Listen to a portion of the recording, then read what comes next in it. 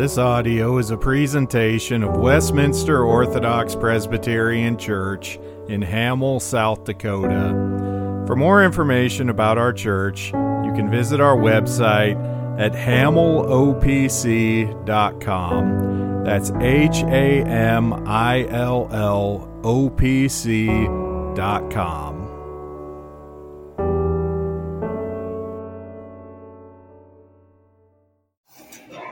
If you'd please turn in your Bibles tonight to Genesis chapter 38.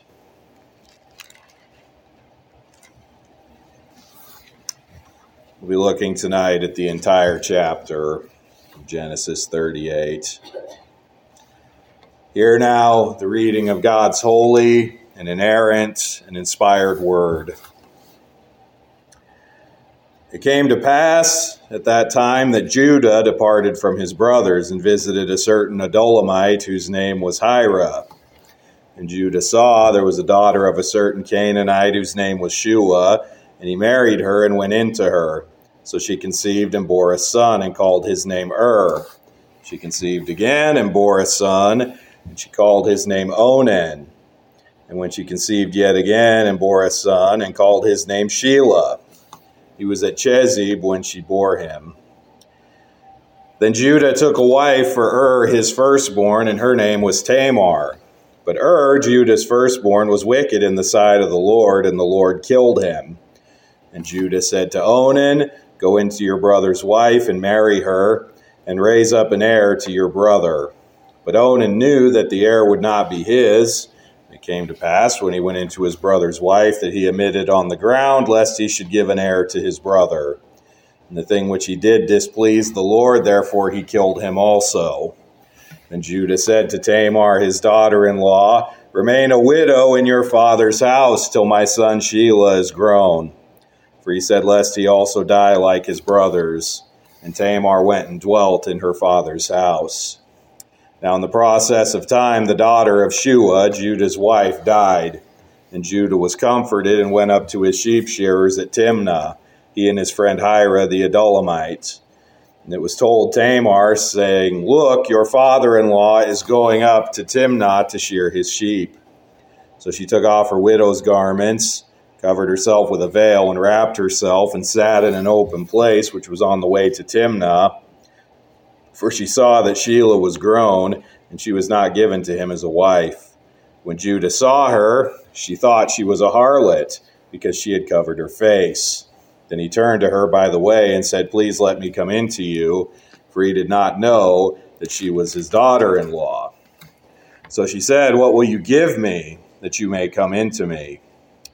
And he said, "I will send a young goat from the flock." So she said, "Will you give me a pledge till you send it?" Then he said, "What pledge shall I give you?" So she said, "Your signet and cord and your staff that is in your hand." And he gave them to her and went in to her, and she conceived by him. So she arose and went away and laid aside her veil and put on the garments of her widowhood. And Judah sent the young goat by the hand of his friend the Adulamite to receive his pledge from the woman's hand, but he did not find her. And he asked the men of that place, saying, "Where is the harlot who was openly by the roadside?" And they said, "There was no harlot in this place." So he returned to Judah and said, "I cannot find her." Also the men of the place said, "There was no harlot in this place." Then Judah said, "Let her take them for herself, lest we be shamed. For I sent this young goat, and you have not found her." And it came to pass about 3 months after that Judah was told, saying, "Tamar, your daughter-in-law, has played the harlot. Furthermore, she is with child by harlotry." So Judah said, "Bring her out, and let her be burned." When she was brought out, she sent to her father-in-law, saying, "By the man to whom these belong, I am with child." And she said, "Please determine whose these are, the signet and cord and staff." So Judah acknowledged them and said, "She has been more righteous than I, because I did not give her to Shelah my son." And he never knew her again. Now it came to pass at the time for giving birth that, behold, twins were in her womb.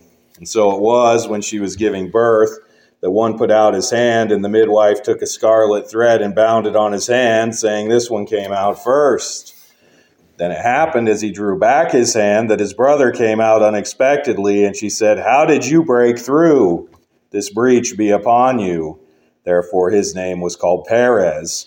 Afterward his brother came out, who had the scarlet thread on his hand, and his name was called Zerah. The grass withers and the flower falls, but the word of our God stands forever. Let us pray. Father, as we come to your word this evening, we pray that by your Holy Spirit you would ready our hearts to receive it, even as we see more difficult and shameful and bitter things from the history of your people. We see also your hand of providence and provision, and even your hand of grace, and how you are beginning to work in the hearts and to transform your people so that they might do what is pleasing to you. I pray that you would write the truth of the gospel on our hearts tonight, by which we are saved, and even to which this passage points us. And we pray this in Jesus' name. Amen. Well, every family history has its dark secrets. In recent years, the study of ancestry and genealogies has become quite popular. And with this, the discovery of family secrets has become more common. People start digging into the past of their family. They start finding some surprising things. Sure, you might find out that you're related to some hero, some famous person, some general, some founder of an institution or a community. But then, if you go looking, you might also find in the family history crime, degeneracy, illegitimate descendants, all kinds of gross immorality. And this is true of just about every family in this fallen and sinful world. We've already seen a lot of darkness in the early family history of God's people. But tonight, as we continue on in Genesis, we now come to a particularly sordid episode for Judah. Judah is an important figure in the family of faith. He is the fourth oldest son of Jacob by his first wife, Leah. As it stands at this point, his three older brothers, Reuben, Simeon, and Levi, are already severely morally compromised. Reuben had a forbidden incestuous relationship with one of Jacob's concubines. Simeon and Levi engaged in blasphemy and slaughter at Shechem in reaction to the defiling of their sister. So the eldest three sons of Jacob are compromised to the point that when Jacob blesses his sons at his death, their blessings will be more like curses. They will not receive the blessing of the firstborn. But now we come to Judah. Now we already saw last time that Judah is no paragon of virtue. He participated with his brothers in this murderous plot against Joseph. In fact, it was Judah's idea to sell Joseph into slavery, which was a more humane option than murdering him or leaving him in the well to die, but it was still cruel and still sinful, still something they had no business doing to their brother. Now, most of the rest of Genesis will deal with the life and times of Joseph in Egypt and how God uses it to provide for and deliver his people. But this week, in this chapter, we get a brief interlude, a brief interjection where we look at Judah and developments in his family. And we will look at this interlude about Judah tonight in 4 points.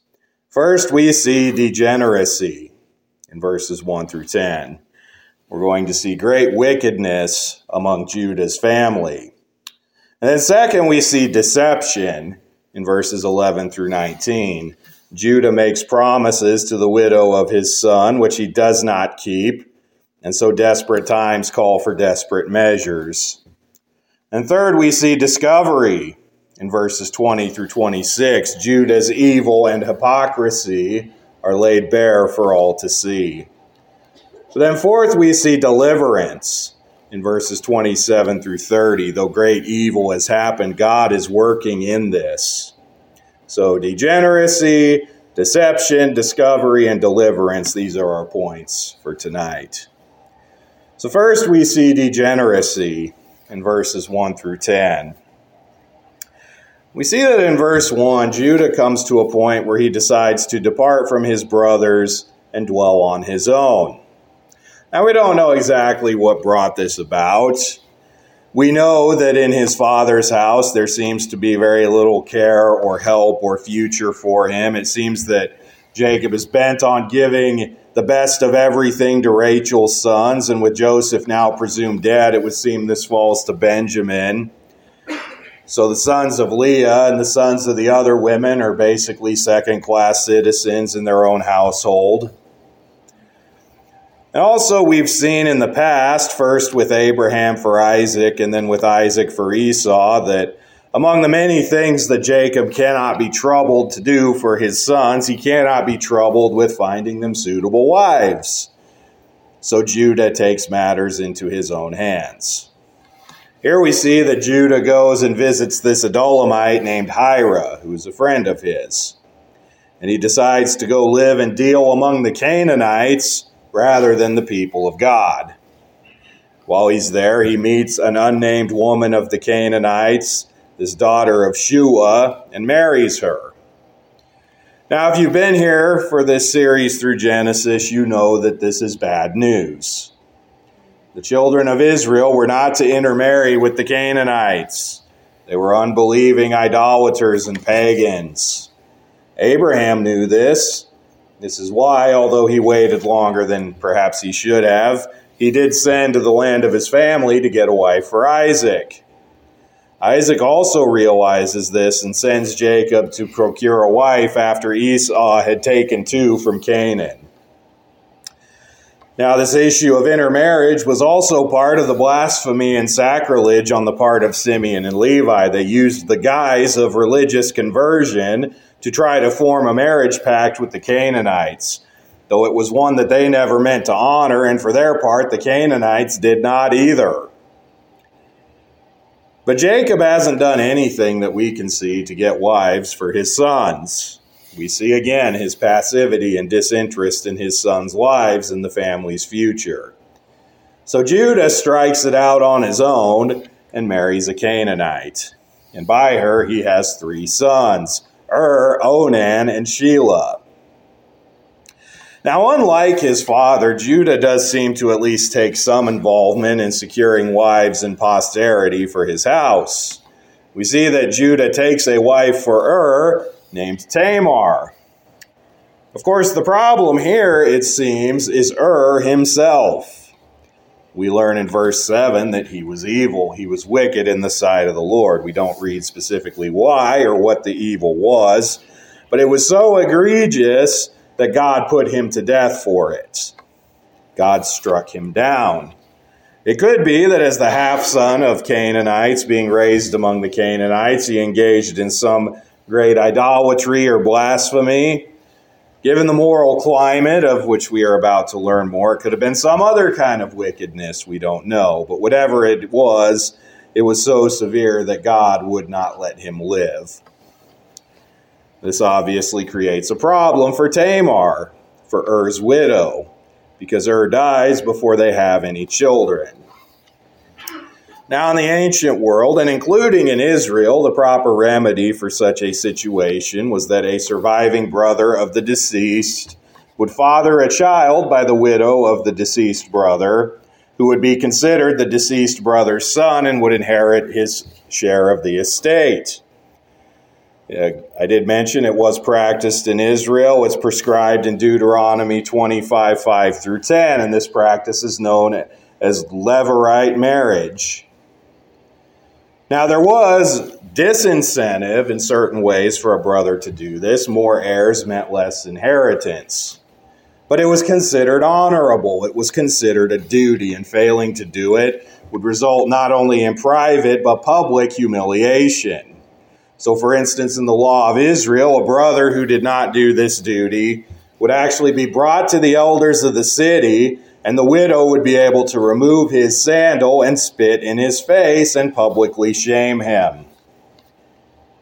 Now, this practice seems very strange to us. It's no longer something that happens in our world, but it was common and acceptable back then. Now, part of this was practical necessity. There needed to be a way to provide for young childless widows. And also inheritances in Israel, although this wasn't the case in Judah's time, it would be later, they were set and fixed according to tribes, according to family lines. So the inheritance needed to stay in the family and go to the proper place. So, Onan is tasked by Judah with fathering a son by Tamar. But Onan engages in perversion and treachery. We see that in verse 9, Onan knew the heir would not be his. He was jealous for his brother's share of the inheritance. He wanted it all for himself. But there is another layer to this depravity. While he is unwilling to father an heir by Tamar, he is willing to fake it. And he is willing to use Tamar, it seems, for his own pleasure, but is unwilling to actually do his duty to conceive a child. We see just more gross perversion in the house of Judah. And as with Er's unnamed sin, this act of Onan was despicable and displeasing in the sight of the Lord, and so the Lord killed him also. So we are now 0 for 2 as far as Judah's sons being godly and honorable, or for that matter, staying alive. So what happens next? Well, this brings us to our second point. After degeneracy, we come to deception in verses 11 through 19. Now, there are actually 2 instances of deception going on in this section. The first concerns Judah. We see that in verse 11, Judah tells Tamar to wait until Shelah is old enough to father a child by her. And yet it doesn't seem that Judah is sincere in this. He wants to use Shelah's youth as an excuse, but he's actually concerned that Tamar is somehow to blame for the death of his 2 sons, and so he doesn't want to give the third to her as well. Now, this is treacherous on multiple levels. First, it is not true. And Onan died because of their own wickedness. Tamar was an innocent party in all of that. Second, as John Calvin notes, if Judah had no intention of letting Tamar have a son within the household, he could have released her. He could have let her go. Perhaps she could have married into some other family. The Levirate marriage was not an absolute obligation. Even in Deuteronomy, as it was prescribed in Israel, there was an out. It was an unpleasant and shameful out, but an out all the same. But Judah is unwilling to do either of the possible right things here. He won't let Tamar have a son by one of his sons, and he won't release her. He's deceiving her and putting her in a very bad situation. If she has no son, she has no one to care for or provide for her or secure an inheritance for her. But she believes Judah, at least for a time, and returns to her father's house to wait. We next see in verse 12 that Judah's wife, this unnamed daughter of Shua, dies. Judah is comforted, he mourns, and then his mourning is done. We then learn that Judah went with his friend Hira the Adullamite, who we met earlier, to shear sheep. Now, as commentator Derek Kidner notes, sheep shearing was a festive time. It would be like a harvest, like Thanksgiving. It would be a celebration. It would be a party. Of course, this is not a party among the people of God. This is among the Canaanites, who were pagans. And part of the Canaanite pagan religion and its celebrations that would have distinguished it from the worship of the true God was that the Canaanite religion included gross sexual immorality as part of its worship, specifically cultic prostitution. Now, this was not unique to them. It seems throughout history, almost all religions that oppose God end up incorporating some sort of sexual perversion. Once one abandons the standard and source of morality, which is God himself, there's really nowhere else to go. And after some time has passed from the death of Onan to Judah now going up to shear his sheep, she now realizes that Judah has no intention of making good on his promises to provide an heir for her. So hearing that Judah is about to go to this sheep shearing and all the extracurricular activities that will bring, she engages in deception of her own, taking matters into her own hands. She took off her widow's garments, some kind of modest apparel that she would wear to not get the attention of men, and instead dresses herself as one of these cult prostitutes and places herself along the way that Judah will go.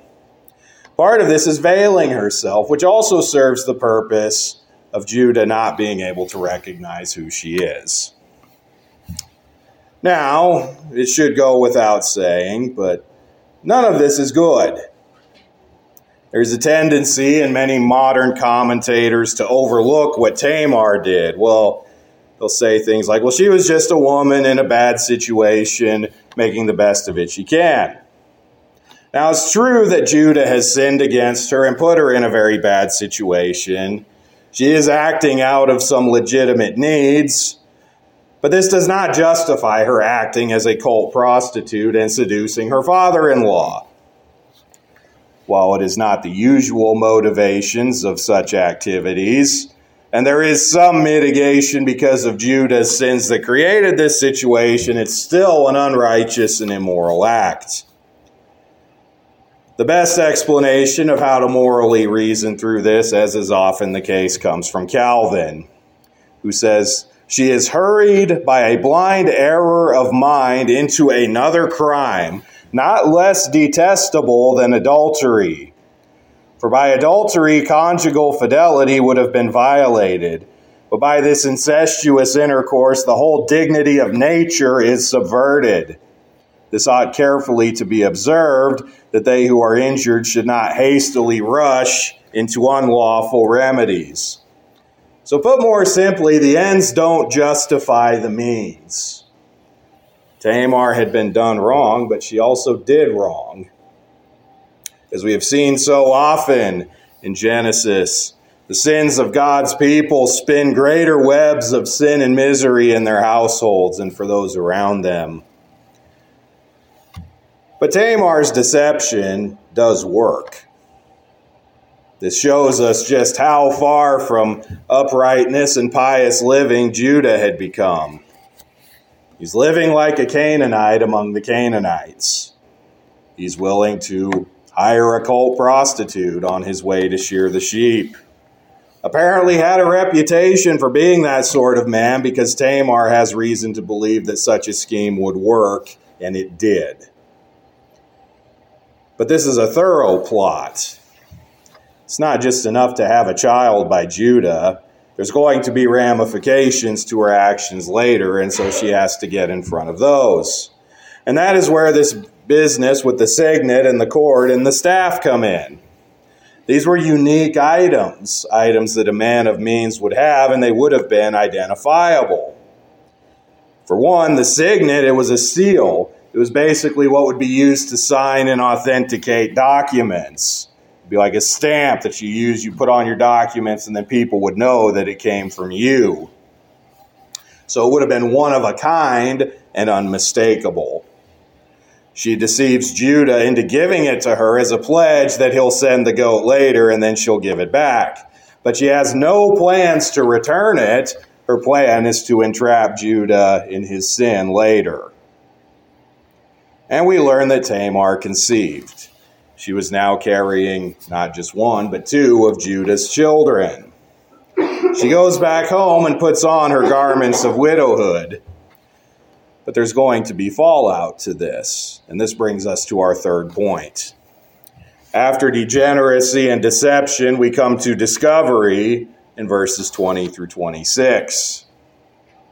In verse 20, Judah has his friend Hira take the goat back to where Tamar had been so that he could get his cord and signet and staff back.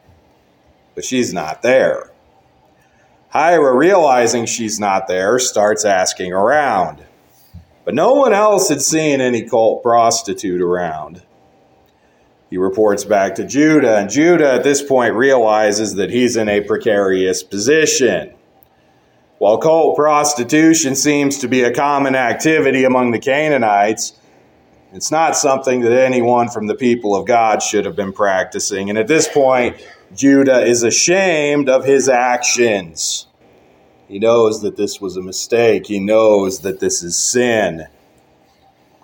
Now he's also lost his signet, which poses its own set of problems. Again, remember, it was for signing documents. People could start forging things and committing fraud in his name. This would be kind of like today if you gave someone you don't know your social security number. If that falls into the wrong hands, you're in some serious trouble. Whoever has it basically has free reign over anything that's yours. But Judah is ashamed of what he's done, as I said, and so he would rather risk his signet being misused than come clean in public about his actions. He decides whoever that woman was, she can keep it. Well, 3 months later, it's found out that Tamar is pregnant, and this is reported to Judah. It is reported that she has been engaging in prostitution. And here we see Judah's utter hypocrisy, because he participated in prostitution as a buyer just a few months prior, but wants Tamar to be put to death for it. Now, it is not that she has not sinned, even a sin worthy of death, but it is also Judah's sin. And it is all the more egregious to Judah because this was a sin that happened within his scope of authority. He could have and should have done right by Tamar in the first place so that it never came to this. But Tamar is ready. When confronted, she sends the cord and the signet and the staff to Judah, saying that the man to whom they belong is the father. And Judah realizes at this point that he has been had. He knew that those items were his and that he was the father. And he also realizes that all of this resulted in part from his own treachery. He acknowledges, she has been more righteous than I. Now, again, she has not been righteous. Let's not be confused. She committed grievous sin as well. But Judah's sin was greater because it was his sin and his abdication of responsibility to those under his care that led to all these other sins that came from it. Tamar sinned, but her sin was dealing with the problem that Judah caused by his superstition and negligence. Now we also see that Judah never knew her again. She lets her live, but this was not a proper or legitimate relationship, and they do not marry or have relations again, which proves this out. And yet Judah, realizing his own sin, relents from his wrath against Tamar. Now, what is all of this about? This is a pretty ugly story. It's graphic.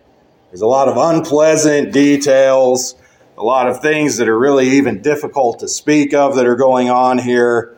So why is this story here? Well, for one, what we are beginning to see here, though it will take a long and twisted road, and already has, is Judah's repentance. While he has clearly strayed far from where a man of God ought to be, God is working in him. Like his father Jacob before, though he is severely backslidden and engaging in egregious sins, Judah belongs to the Lord, and the Lord will work his good pleasure in him. And not just for him, but for future generations. And that brings us to our final point. After degeneracy, deception, and discovery, we come to deliverance in verses 27 through 30. We see that Tamar gives birth to twins. As we've often seen in Genesis, these two sons are given names pertinent to how they are born. It's actually something a little bit similar to the birth of the twins Esau and Jacob. There's something of a struggle. It seems like one is on his way out, but then the other cuts in line and is born first. These two sons are named Perez and Zerah. So Judah has two more sons, and Tamar has the safety and security of heirs in her widowhood. What does this have to do with deliverance? Turn over quickly to Matthew chapter 1. We looked at this a couple weeks ago on Christmas Eve, but we're going to look at it again. I'm going to read just a few verses from the genealogy of Matthew chapter 1. The book of the genealogy of Jesus Christ, the son of David, the son of Abraham. Abraham begot Isaac, Isaac begot Jacob, and Jacob begot Judah and his brothers. Judah begot Perez and Zerah by Tamar. Perez begot Hezron, and Hezron begot Ram. Well, would you look at that? From this tangled web of sin and corruption and deception emerges the line of descendants from which the Savior will one day come. Jesus is the Lion of the tribe of Judah. But not just from the tribe of Judah. He comes from what is seemingly the worst and the weirdest of the tribe of Judah. Not the line of Shelah, but the line of Perez by Tamar. Though we have seen all this sin, all this corruption, God is working in it to bring about his redemptive purposes, not just for Judah, who will repent. By the end of Genesis, we will see him as a changed man, one who has become much more a man of faith and a man of piety. But this is not just for Judah and Tamar, but redemptive purposes for the whole world. While the sins of this chapter are many and great, God's love and care and mercy for his people is greater, because it is from this utterly disordered and sinful series of events and relations that Christ will enter the world. God saves sinners, and he saves sinners through Christ, born of a woman, born under the law, born of the tribe of Judah. God will turn disaster for his glory and his people's good and salvation.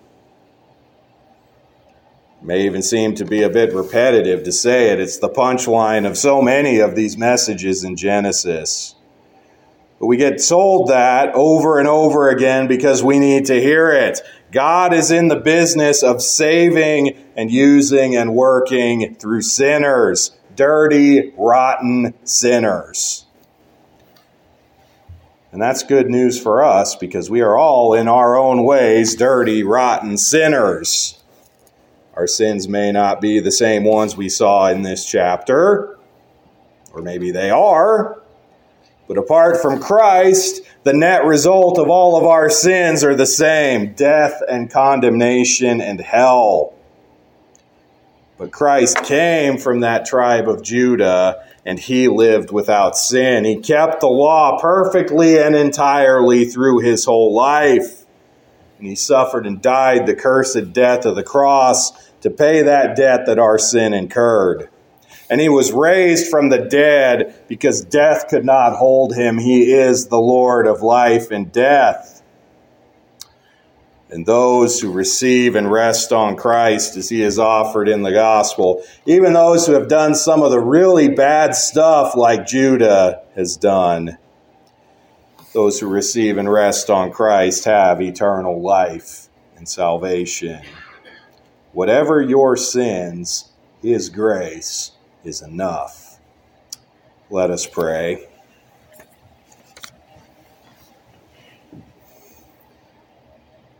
Father, we thank you for your word. We thank you that though we see many great sins of your people, we see many difficult things, we can even see in this your plan of redemption unfolding, the hope of the world that is to come in Christ, and how even those who sinned in the ways they did in this passage have their hope of salvation and redemption in Christ. I pray that if there's any here tonight who do not know Christ, who are not united to him, I pray that by your Holy Spirit you would work faith in them so that they might repent and believe. I pray for those of us who are in Christ that more and more by the Spirit we would be sanctified. We would be kept from sin, from the lusts of the flesh and the lusts of the eyes and the pride of life, that we might live lives that are pleasing to you. And I pray all of this in Jesus' name. Amen.